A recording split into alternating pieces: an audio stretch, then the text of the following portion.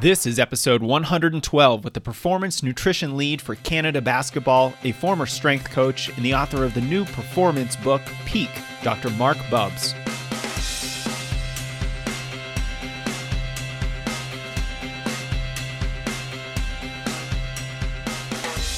Hey runners, welcome back to the Strength Running Podcast. I'm your host, Jason Fitzgerald, and we're getting into the fascinating topic of sports psychology today.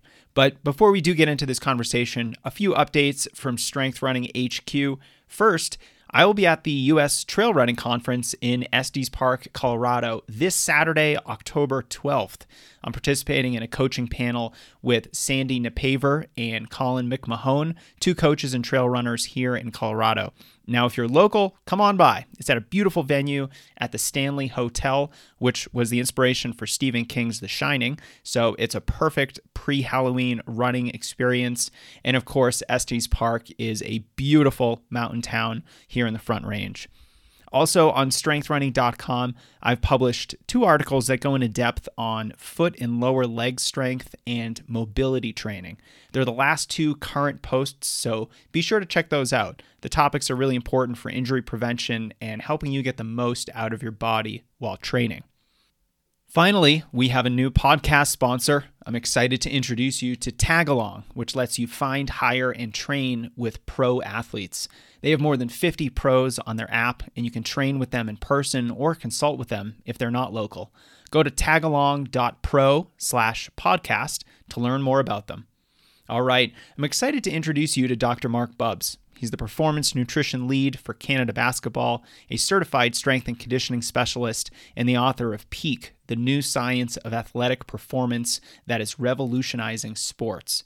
He's consulted with most professional sports leagues here in the U.S., including the National Hockey, Basketball, Football, and Basketball Leagues. He's also a certified member of the International Society of Sports Nutritionists and the National Strength and Conditioning Association. Our conversation today is focused on a whole variety of issues related to mastering your mindset, how to use mindfulness to improve your running, mindfulness tips and tricks, because it's not so easy in today's social media and iPhone culture, strategies for addressing negative self-talk, how mental and emotional health drives performance, and easy ways to get started with sports psych concepts. Without further delay, please enjoy my conversation with Dr. Marc Bubbs. Dr. Marc Bubbs, thank you so much for joining us today. Jason, I appreciate you carving out some time to have me on. Thanks. Absolutely. And you have written a hell of a book on performance. This is a book that covers so many different topics, and it touches everything from blood glucose to the microbiome to sleep hygiene and so many other things too. I mean, what doesn't your book cover? And you say that this is the new science of athletic performance, and I'd love to start there and talk a little bit about that. What is this new science? Is there a common theme that transcends the many different topics that you wrote about in your book? Yeah, I mean, it's fascinating science, the science of sport, because even for myself, 20 years ago doing my undergraduate degree in pre-medical sciences, wondering, I'm really interested in fitness, I'm really interested in nutrition, but there doesn't seem to be, this is sort of like when the internet began, there doesn't seem to be a lot of fit, going into doctor's offices. There wasn't enough time to use nutrition, and there was obviously some nutrition in team sport for sure, but it was still, very small. And, when we look at the last decade or the last 15 years, it's been an amazing explosion in terms of not only on the nutrition side, but even sports sciences at universities, the investment in places like Australia and London. And actually there's a society called the International Society of Sport Nutritionists based in Florida. And, the Dr. Jose Antonio, who started that up, mentioned that when they started that in the mid 90s, there was like 2 or 3 universities offering performance nutrition, and now 20 some years later,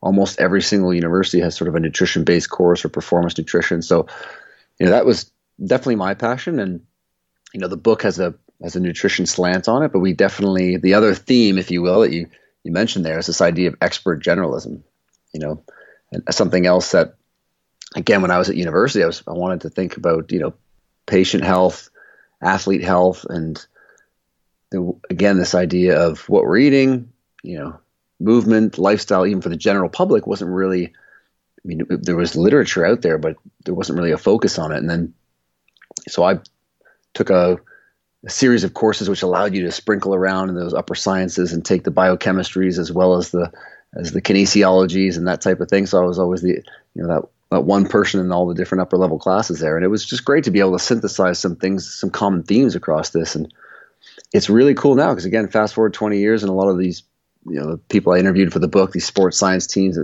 whether it's team sport, endurance, this idea of athlete health now is a huge, huge area. And this idea that if we can keep athletes healthy, right, we can really allow them to be able to achieve their potential when they're training and trying to perform. And I think that resonates for everyone, even if you're trying to perform hit a personal best or perform well at work or at home.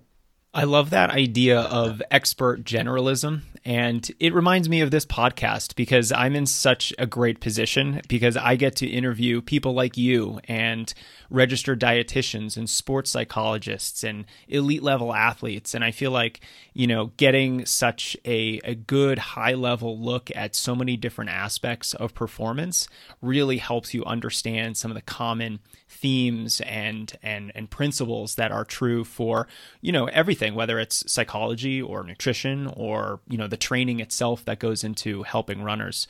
And, it's funny that you talk about how these fields have really exploded over the last 10 years or so, because I graduated college in 2006 and I ran cross country and track, and we didn't talk much about this stuff at all. Yeah, it's crazy, isn't it? Yeah, we didn't talk much about nutrition, which I think is very interesting at the collegiate level, not to really, even meet with a dietitian or a nutritionist once over the 4 years that I was there. And of course, I'm not knocking the program at all. It's just kind of a sign of the times. And exactly.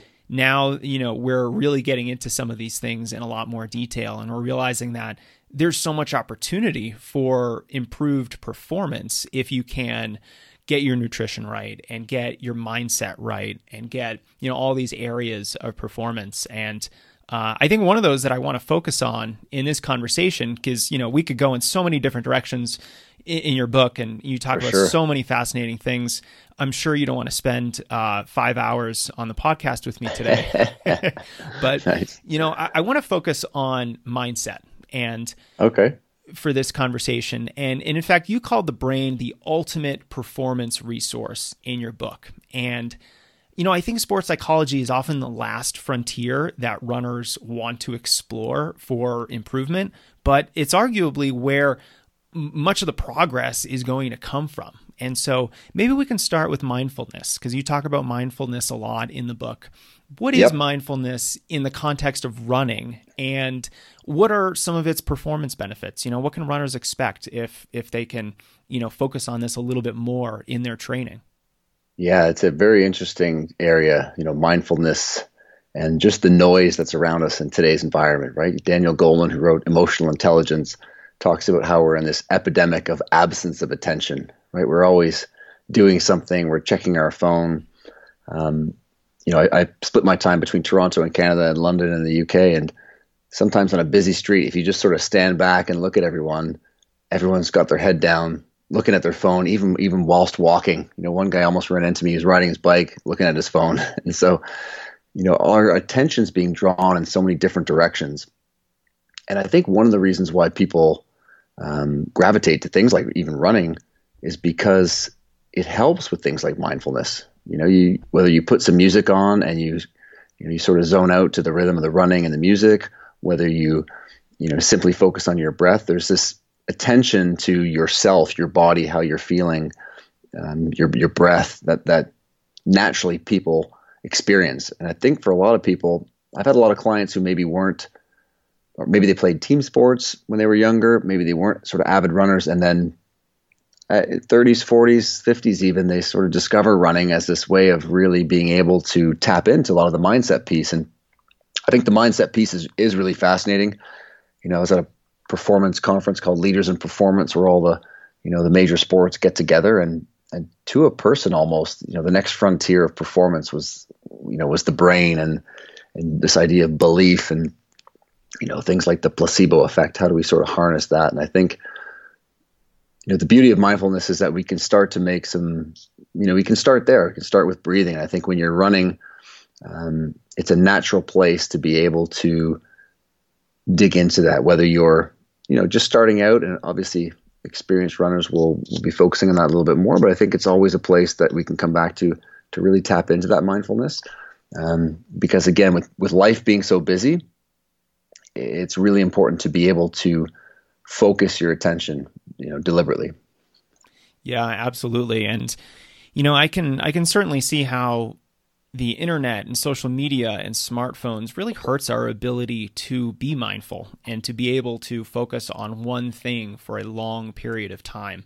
And I think any runner who's run a long race, whether that's a half marathon or a marathon, they understand that to run a really good endurance race like that, you have to be able to focus for hours at a time. And when you think about it, when else do you focus for hours at a time on one single task without any distractions or disruptions? It's almost unheard of today.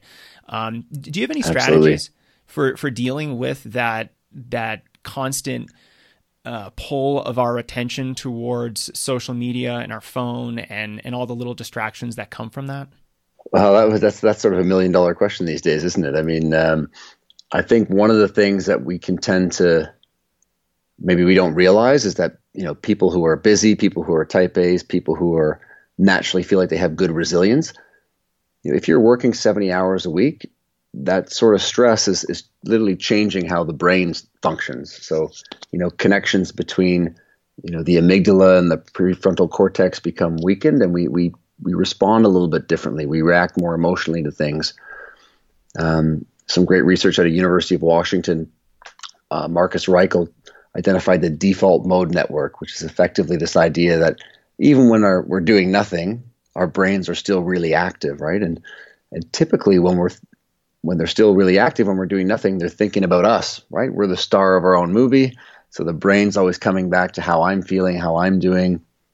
And oftentimes that comes in a context of negativity as well, right? In terms of, threats and things like that. So, when you're busy, when we're working long hours, when we're training hard, it's sometimes difficult to turn off some of those thoughts, or to get down on yourself when the training's not going well, or you don't have enough hours in the day. And so this is where it's fascinating to see what even the best of the best do, right?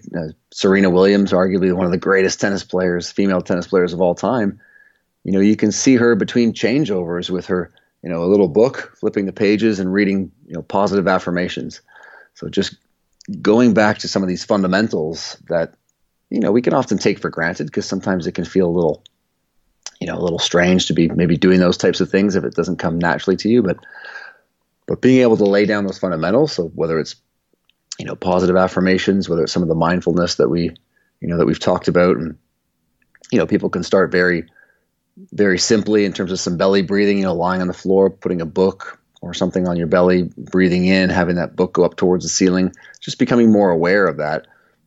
And sometimes that's a nice exercise to do actually away from running, to kind of feel and experience those breaths when you're not active, to really cement those fundamentals. And then Kristen Neff's work around self-compassion is interesting too, because, especially when I grew up, it was, the coach yelled at you and you sort of cracked the whip, and then, from that negative talk, we kind of tried to get stronger. And these days, it's with social media and everything else, again, people can be pretty tough on themselves. The inner monologue can get pretty nasty in spots. And what I've been amazed at is, working with all types of clients, all the way into sort of upper executives and all sorts of athletes and elite athletes, that negative self-talk can get pretty intense and pretty rough. And so it's interesting that we're always trying to look up. So from a distance, we might see somebody else and say, oh, they're achieving this, and geez, I'd like to get there, and they must have everything sorted out or feel great. But that person's still often looking up to what they can achieve again. And so in terms of a relative effect, you're almost in the same shoes. That person's still struggling with a lot of the things that, you might be struggling with, or I might be struggling with.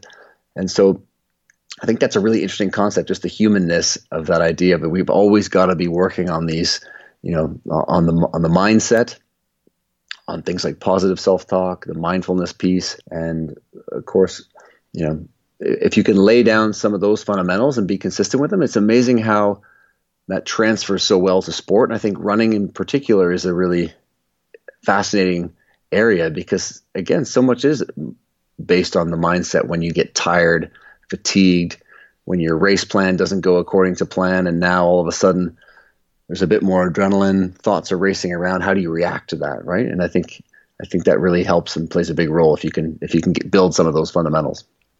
One of the things I've been doing personally and advising some of my private clients on is to not listen to music or a podcast when you're doing either a long run or one of your key priority workouts during the week. And, for me personally, I went through this phase where I was listening to a lot of podcasts and music while I was running. And this was most days of the week. And I found that when I stopped, it was really hard for me just to kind of let my mind wander while I was running. I felt distracted. I felt like I couldn't focus. And because I know a little bit more about these topics, it made me very concerned. And so for a long time now, I haven't listened to a single podcast when I was running or any music at all, because I felt like I was very unsettled when I was out there running. And I felt like it was the opposite of mental fitness. It was me just not having the tools to mentally grapple with whatever workout I was doing at the time.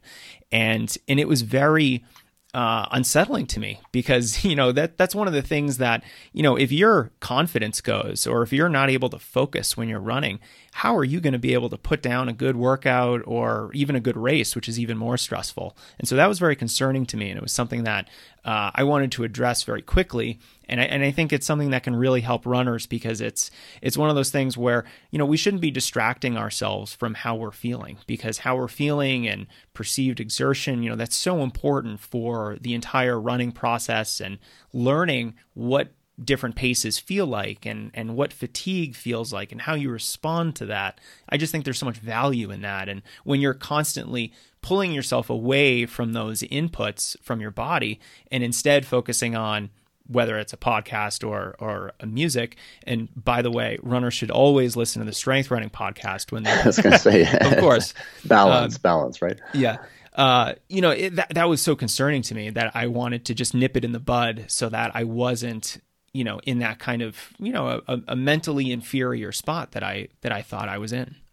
I mean, that's a great observation. That's something that I've experienced as well. I see athletes and clients experience that. It's, podcasts are amazing. There's so much information out there. We feel like we always want to be listening and learning. And then all of a sudden there's just this constant noise going on in our minds. There's never these moments of downtime and peace when our brains can start to synthesize a lot of the information that we've learned. And there's a great book. I believe he's a Norwegian explorer, and it's a bunch of short little stories and observations called Silence in the Age of Noise, I believe it's called. Erling Krag from Norway. And this guy, spent 50 or 60 days trekking across the Antarctic by himself. So, no podcast, no music, just the sound of wind. And so it's obviously that's the other extreme, but it's kind of interesting to read some of those things to be able to find out for all of us, where's that balance? Because it is an interesting time that we almost have to program in doing nothing.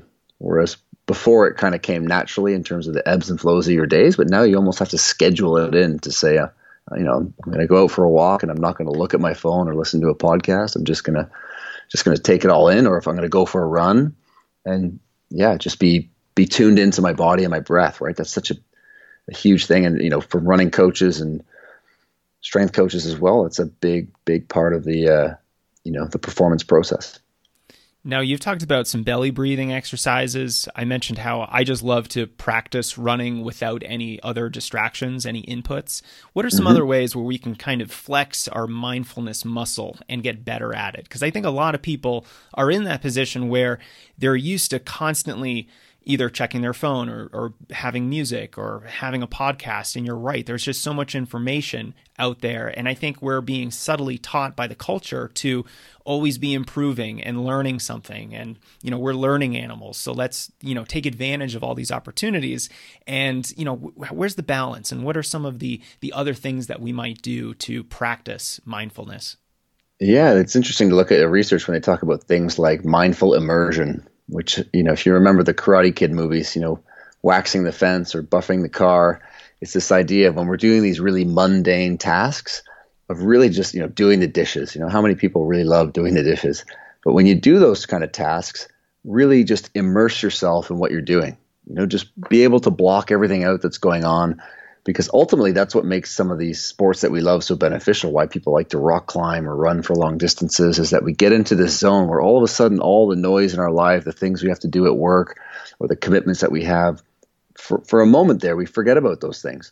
Or why people like to play pickup basketball or some of these sports, right? Because you get into the flow. And I think if you can do that with some of the mundane tasks, it kind of helps because it gives it a bit more purpose. So, even cleaning the house or doing the dishes, doing the laundry, is one way. They also talk about mindful awareness. And this one could be a challenge, but literally just sitting there, cross-legged or any type of position, and just seeing how long you can sit there and do nothing and just let those thoughts kind of come in and go out, and observe and feel your hips getting tighter or your back getting a little stiffer, and all the little sensations that you get. In talking to experts, you can start slow and sort of build up. You don't have to feel like you have to dive in for 20, 30-minute sessions, just enough time to have some silence and peace and to experience what's going on in your body. I think even as an athlete, as a runner, it's quite handy too, because you sit in a certain position and all of a sudden you start feeling some muscles that are perhaps tighter than you think, or areas that are holding on to more tension. And then that can be pretty informative as well. Two things. First, you've mentioned my most hated household chore of all time, washing the dishes. There you go. I will go to the ends of the earth to distract myself from dishes, despite what Dr. Bubbs says. I can't do it. I can't get right in there. Now, it also seems like you have been describing meditation without using the word meditation. Does actual meditation factor in here at all? Yeah, I think meditation is part of the story. I think for some people, just using the term either really turns them on and they want to be diving into this more. But unfortunately, another half of the group hears that term and it's off-putting. It seems too intense. It's not for them. And so depending on what camp you fall into, I just call it breathing, right? Hopefully everyone's still doing that. We all breathe every day, and a lot of us don't realize that the way we're breathing is actually queuing up signals that are, leading to stress responses. Are you a pump handle breather up in your chest, not taking any deeper belly breaths when you're just sitting at your desk? Those types of things put your nervous system into a certain state, and that can, it's taxing. And so, whether it's doing a yoga class, whether it's doing some simple breath work, for some people, it can just be from when they do their running, getting into a good rhythm with their breathing. But just bringing some more awareness to that is a great, first step. And not only on the actual physical performance, obviously on the mental performance side. And we actually, one of the experts I interviewed for the book, Dr. Abhimanyu Sud, who's an expert in opioids and pain medications and pain, talks a lot about how, breath work literally changes how the brain senses pain. And so the pain intensity and pain bothersomeness, which are two key characteristics, can actually be altered just by how you breathe and with meditation. And that's pretty remarkable when we look at, obviously the excessive use of opioids at the moment, which is, obviously really sad and unnecessary. And so if people do experience discomfort and pain, I think that's a really nice place to start. And if you're just looking for some cognitive benefits, to improve your performance at work or with your running, then you get a nice side benefit there too. Yeah, and I'm certainly someone who's been a bit more hesitant about meditation over the last couple years as it's become more and more popular. But, you tell me something's good for cognitive performance and my running performance, and all of a sudden I'm on board. You talked a little bit about negative thoughts and negative self-talk earlier, and I'd love to talk a little bit more about that and to dive in there. In a sport like endurance running, there's often a lot of negative thinking. We're dealing with high mileage weeks. We're voluntarily running hard workouts, which is kind of a weird thing for the general population to understand. And then races are probably an exercise in mitigating negative thoughts. And you spend a good deal of time in the book talking about this. And you actually mention in your book that the brain naturally defaults to negative thoughts. Are you saying there's no hope for us runners? Are we screwed? I mean, I think obviously from an evolutionary perspective, I think, having those defaulting to negative thoughts was pretty protective. I mean, those are the theories in evolutionary biology that the negative thoughts were a way of ensuring that, this area was safe, or these people are safe, or this food is safe for us to consume. And so, I think running is so attractive to people again because it does force us to push our boundaries in terms of what we're able to cope with. And I think that idea of resiliency. So in the book, we talk about longevity as well. And a lot of the original theories around aging were around oxidative stress and how high amounts of oxidative stress would accelerate aging.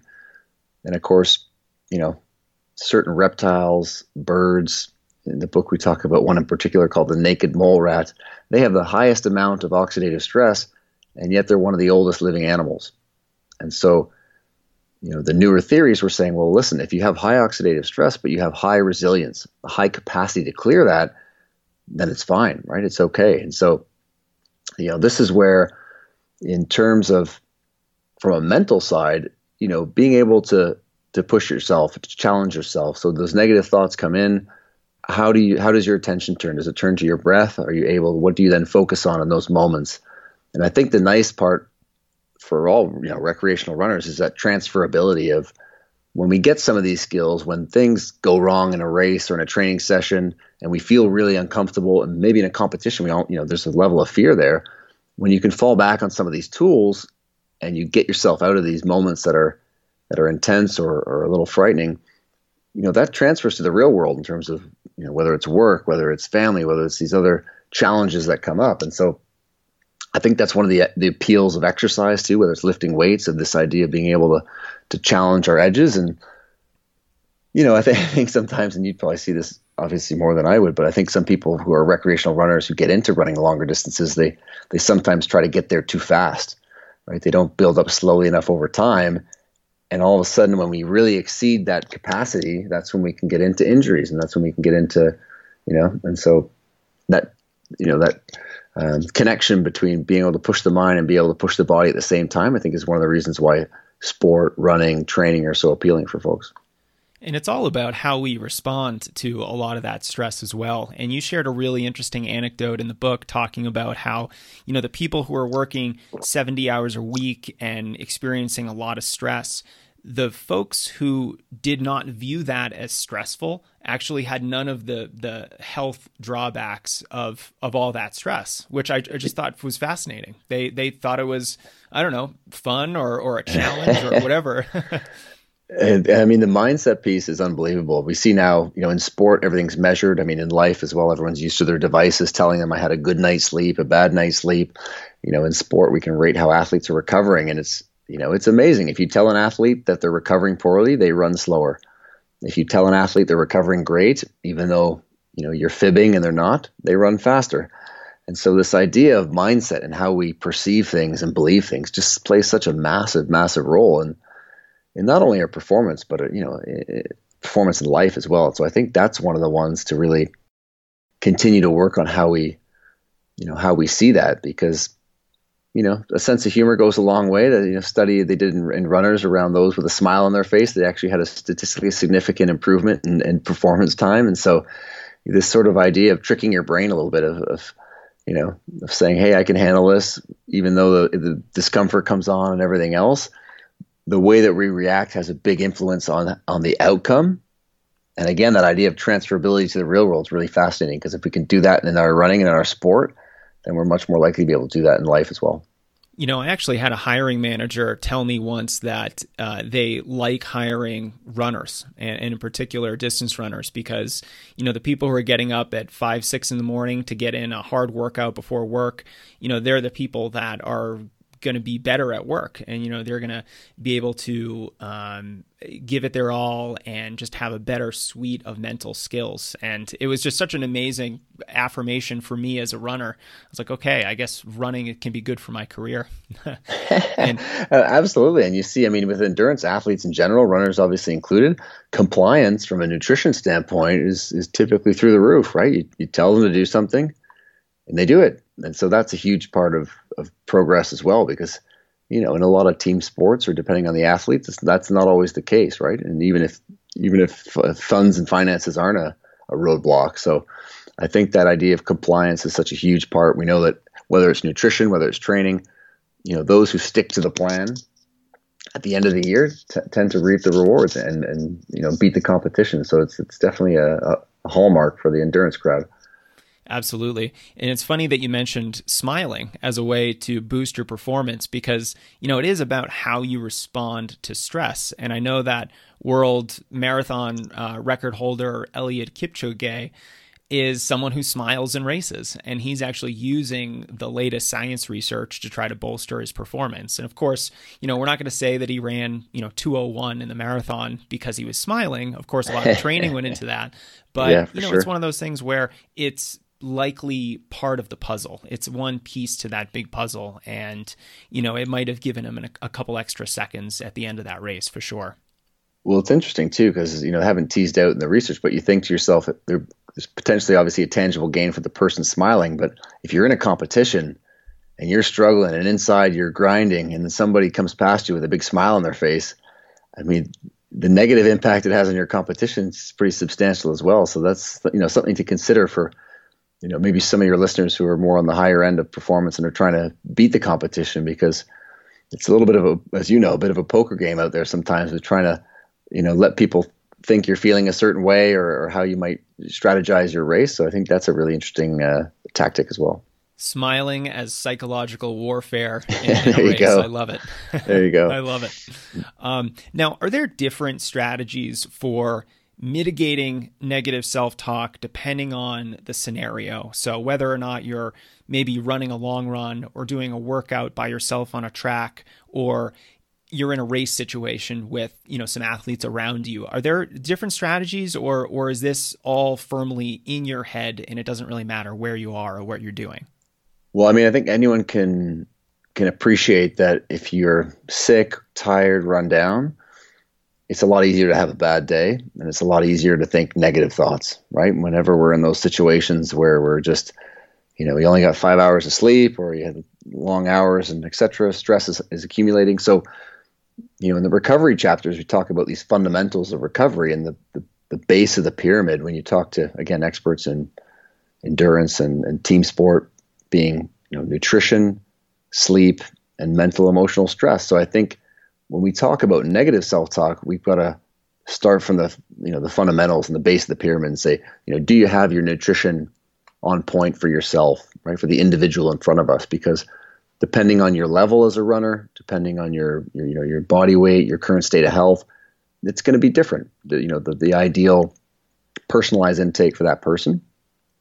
When we talk about sleep, we touched on that a little bit before, and sleep is obviously, we see athletes today doing things we'd never dreamed of a decade ago. Again, if we stay in the tennis examples, Roger Federer at 37 is winning multiple majors again. And, 10, 15 years ago, if you were over 30, that was your career done and dusted. And so we see these remarkable feats that we can achieve when we do that. So, getting enough sleep, getting your nutrition on point, and then the mental emotional stress part comes with just sort of the life load, if you will, which is something that's talked about a lot in team sport now. Of, you can have an athlete for a certain amount of hours in the day, but when you go home to your life and to your family and to your friends, what's that stress like? Because if there's things there that are really weighing you down, then that's going to impact. So those are the real fundamentals. Your training plan then would come next.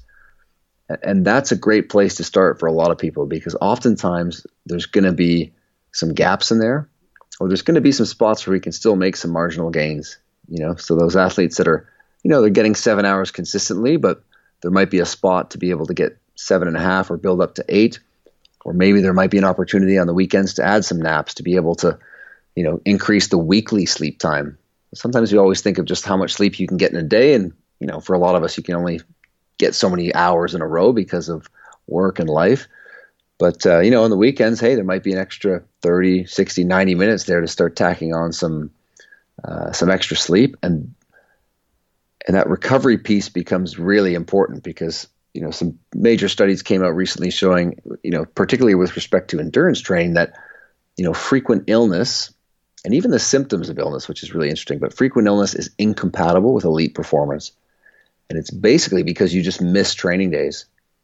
If there's a certain amount of training days you need to do in a year, and your competition needs to do as well, and they do 8 or 10 more than you do, your chances of winning are reduced dramatically, right? And so if we're tired, if we're run down, if we're fatigued, those negative thoughts are going to come, but it's also going to be compromising performance. And so that's where this whole notion of, human first or athlete first is, let's create a really healthy person that can be robust and resilient.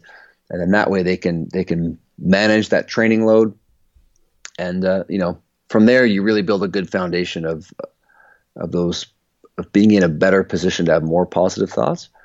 And beyond that, the example I gave with Serena Williams, which for a lot of people might sound even a bit hokey, of just, writing down positive affirmations and repeating them. But, that's a way of taking charge of the inner monologue of how the thoughts that you're having. And, like everything, without practice, it's easy for that inner monologue, when we hit periods of stress or hit periods where we plateau or maybe even regress a little bit, that inner monologue can start to take over. And fortunately, as you mentioned, it's often negative.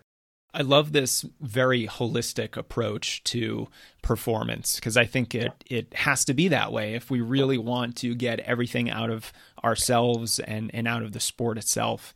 But back before I had kids and I was running a lot more than I am today, I used to schedule a 90-minute nap on the weekend after my long run. And I got in, basically a full sleep cycle. And it was an amazing way for me to recover. I always felt so much better after that. And nice.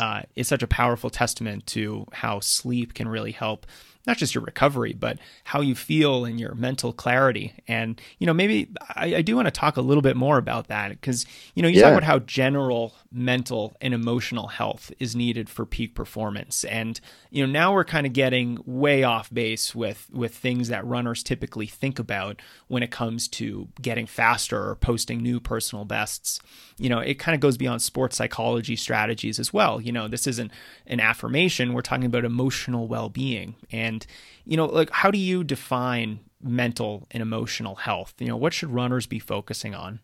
I mean, again, it's a really fascinating topic, and one where, if again we look at the research around overtraining, there's a great paper a few years back by Paul Larson, who's an exercise scientist here in Canada, supported numerous Olympic squads and endurance, and the title of the paper was "Athletes Fit but Not Healthy."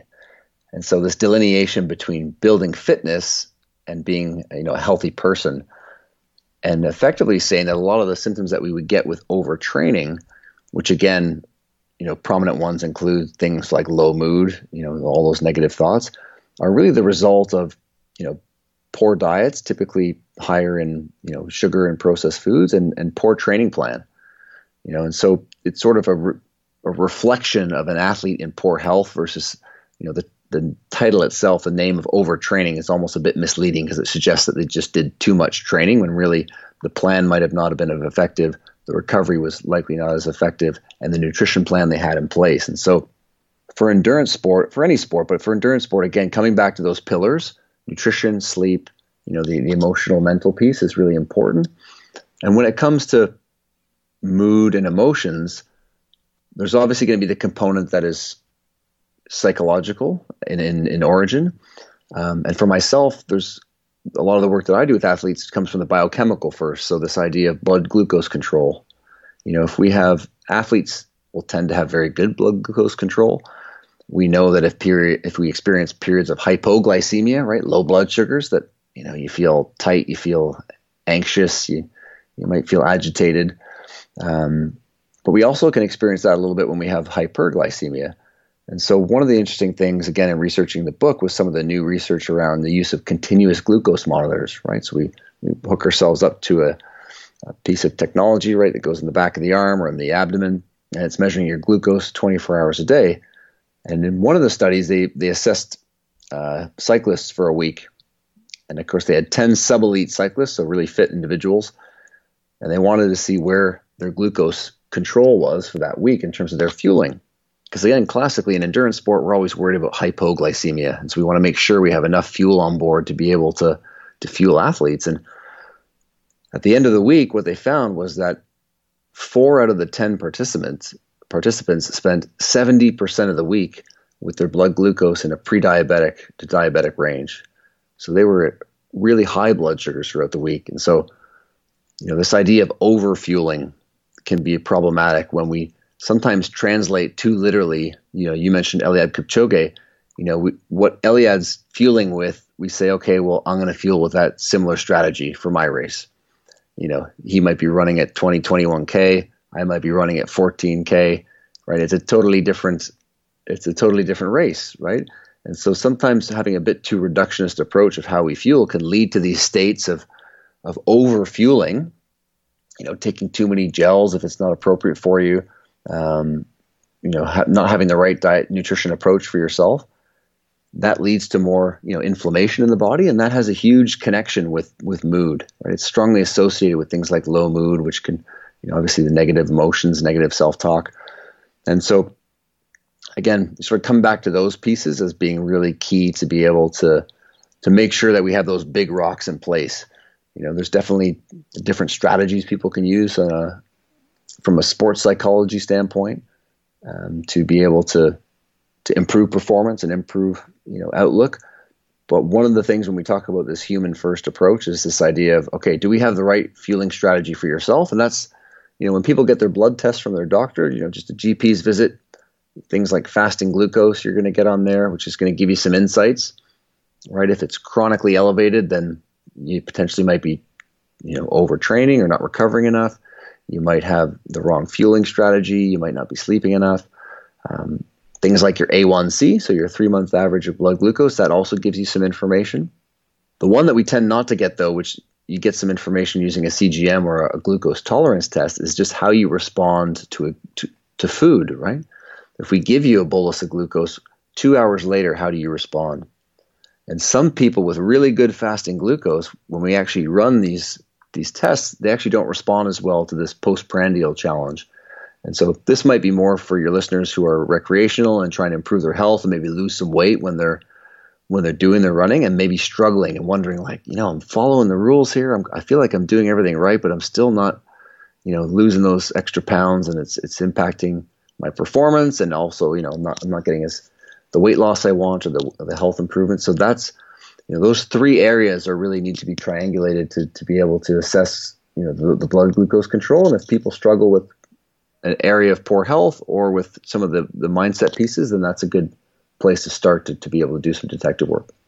With you talking about blood glucose and overfueling, it's just so interesting. I don't think I'll ever forget being at a local 5K, and you see everyone finishing, and they go to the snack table after the race, and they're loading up with a bagel and a cookie and a banana, and they're talking about refueling. And I just remember these two runners talking about, you got to refuel after the race.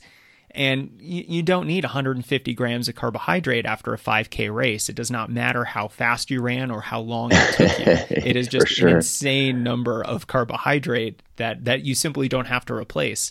And so I can very much see that runners can sometimes over-rely on fueling and refueling and just really trying to cram as much food or carbohydrate into their body when it's not always so necessary. I mean, Andy Jones, Professor Andy Jones, told a great story. He was part of the Eliud Kipchoge's Breaking 2 sports science team there to get him ready to go for that test. And he had a friend who was a really elite runner, recreational runner. And so he was doing the VO2 max test, Andy was, and he said, come on in, we'll test you up before we get the pros in. And so he was doing his tests and getting up towards, 14, 15, 16 kilometers an hour, 17 kilometers an hour, and around there, couldn't keep going, test over, right? The elites come in and they're effectively warming up almost at what his top end speed was. And then from there, increasing their increments in their testing. And so it just really goes to show you that, it's a totally different level, in terms of, and so, there are definitely things that we can, transferables that we can take from them. And in the book, I talk about that, about, consistency being one of the key ones. I'm sure, I know you talk about that a lot as well, just being consistent with your training, consistent with your nutrition. Sometimes it's not as sexy, it's not as, doesn't have that thrill factor, but that's really what separates a lot of these people. And so transferring those types of fundamentals rather than strictly, how many grams per hour do they use? Because when you're running at 22 kilometers an hour, I mean, it's totally different fueling strategy than if you're running at 12 kilometers an hour, right? Sure. Yeah. The demands are just so very different. Now, Marc, we have talked about so many different strategies for boosting our mindset skills and our mental skills. Everything from positive affirmations and mantras to even meditation or belly breathing. But what do you say to runners who are hesitant about improving their either mindset or mental fitness? Because some of these strategies might seem a little bit too new age, woo-woo, spiritual for the tip. And I know that I found myself in this kind of category maybe a few years ago, and I'm really coming around because I'm just seeing that there's such incredible performance benefit to these. But, how do you get runners to work on their psychology when a big chunk of them might be very hesitant to do so? Another great question. And, in the last chapter of the book, I talk about leadership, and there's a terrific researcher out of the University of Waterloo, Dr. Igor Grossman, who talks about, intelligence versus wisdom. Intelligence being, things like IQ, and of course, wisdom being our perspective on things and our ability to take a third person's point of view. And in his research, he actually showed that when people are having an interpersonal conflict, your level of intelligence was actually a predictor of how poorly you were in your capacity to reason wisely. That is, to take the other person's perspective in the argument, in the debate, so to speak.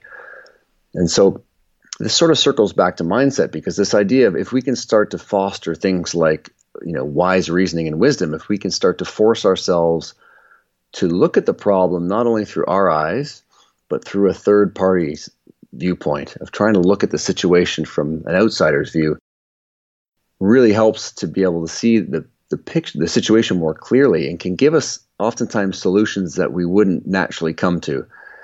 It's definitely one in the world of nutrition. Things are pretty heated depending on which direction you go with, whether it's a plant-based, animal-based, and all the opinions that fly around online. And so this idea of being able to foster more wise reasoning, so in our ability to be good leaders, and again, the transferability of that to, home life with your friends, family, kids, work life as well, to be able to perform at work is really high.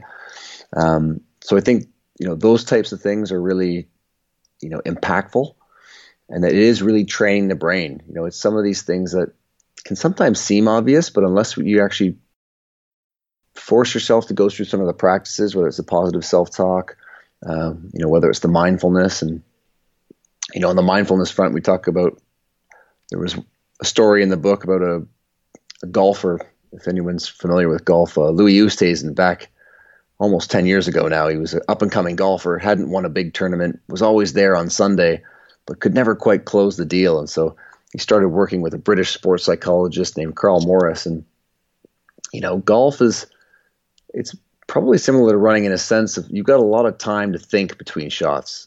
A bit like in running, where there's, if you're competing, there's a lot of time to think about what you can and can't do, or what you're able to do. And for better or worse. For better or worse, Oosthuizen just couldn't get the job done. And so he said, look, I want you to take a Sharpie pen, and on your left hand of your golf club, you're going to draw a big red spot. And on Sunday, he was leading by 4 strokes in the British Open, historic golf course, all these legends, superstars behind him. The classic scenario where the young person falters and fails down the stretch. And Carl told him, look, before you hit every shot, the only thing you're focusing on is that little red spot. That's all that matters. You focus on that red spot. And that's what he did. He put all his attention into this one thing that was able to block out all the noise and the expectation and everything else. And he had the day of his life. He won by 7 shots, his first major. And, had he not practiced that, it's not something you can just flip on like a light switch. It's things that we all need to practice. And I think, whether you do that in your training running, whether you have other practices that, you do to foster that. But again, for physical performance, it can be a game changer. And the nice part is it, again, transfers to the rest of life as well. How important is repetition in training to master some of these mental skills? Because I think a lot of runners who have formal experience in the sport, whether they were on a cross-country team or a track and field team and maybe competed at the college level, they might read a sports psychology book and in hindsight recognize a lot of the skills have already been developed in themselves. And I just wonder, is there practical usefulness to just getting really good at being a consistent runner and training really well, and just through that act of repetition, you start to develop some of these mental skills? I mean, I think that's one of the things why running is one of the ways why running is so appealing is that it almost forces you into some of these boxes, right? In terms of the longer nature of exercise bouts, the fact that you inherently have to focus on your breathing to get into a rhythm and to run more successfully are forcing people to be a bit more mindful. You have to think about your body and how if you have 7 or 8 times your body weight coming down on your feet, you've got to be cognizant of how that feels and how your body feels through your gait and stride frequency. So, I like activities or things that can sort of steer people towards some of these things without them having to always cognizantly do them. Especially for those folks that don't naturally gravitate towards those things. One of the big areas in the book that we touch on in sport when we talk about the psychology is this idea of emotions and how those really drive performance. And you often hear this term, harness your emotions, and that's can be a little bit misleading. But the idea that emotions drive behavior is fascinating. Our sports psychologist at Canada Basketball, Peter Jensen, he's a renowned sports psych in Canada. He's really quick to point out that even if you think you're a really logical being, 90% of what you're doing, the decisions you're making, are based off of emotions. And he talks about how when we're first born, imagery is the first language. And that's why marketers use these kind of things to influence us. And so I think the emotions can be a big piece for runners as well. Trying to take charge of those emotions or use some imagery to be able to get you over some of those challenges, get you through those spaces in the training or the race where you do struggle, or that you're pushing your capacity beyond what you're capable of. You need to tap into some of these things, because those are the way that the brain and body really respond to things and can kind of override that central governor that's trying to tell you, okay, well, hold back. You don't go that fast. That's too much. And so I think that's a big aspect of it on that emotional side. And so, I think it's nice when people have a certain pathway or plan that they can follow for some of these things. So some drills can be nice, but in some sports it is a bit baked into the cake of being able to develop some of these qualities. So that's kind of a nice side benefit as well. Great. I love when running is supported as a way to improve mental health. Just the activity itself. It's so exciting for me. Well, Marc, thanks so much for sharing your expertise and some of the lessons from your book, Peak. It's really interesting. And while I admittedly have only been able to get through about half of it, I can't wait to finish it because, I'm so interested in things like the microbiome and sleep hygiene. And so those are areas that I not only want to improve for my own running, and also my clients, but also, just for life. Let's train for life so that we can be the best parents we can be and, the best members of our communities. And I think there's a lot of value in your book. So thanks again. Amazing. Listen, I appreciate you taking the time, Jason. It was a lot of fun. Hey, it's Jason one more time. I hope you enjoyed this discussion on mental fitness, mindfulness, and psychological health with Dr. Marc Bubbs. Be sure to check out the Strength Running site for details on Dr. Bubbs, his book, and resources and links that we discussed on today's episode. And today's podcast sponsor is Tagalong, and they're bridging the gap between professionals and the rest of us. This is a fascinating company that's bringing you to elite athletes, letting you train right next to them as they give you feedback right then and there in real time. Tagalong is essentially in-person coaching with a professional or Olympic level athlete. I think an experience many of us would treasure for a very long time. And they have more than 50 pro athletes in 6 different sports. From running, cycling, and triathlon, and a lot more. And their athletes include some you might recognize: hurdler Jared Eaton, Olympic 800-meter runner Nick Simmons, and Olympic steeplechaser Ayesha Prout-Lear. If you're looking for an edge and want to learn from the best, Tagalong can help you get there. go to tagalong.pro/podcast to see how it works, or you can download the app on the Apple App Store. Find, hire, and train with a professional athlete with Tagalong at tagalong.pro/podcast. Thanks for hanging out with me today, and I hope you enjoyed the topic of mental fitness. If you want me to devote more time to sports psychology, go ahead and shoot me an email at support@strengthrunning.com with your topic ideas, any struggles that you're having, or just any feedback that you might have on this kind of an issue. I'm always listening. Until next time, runners.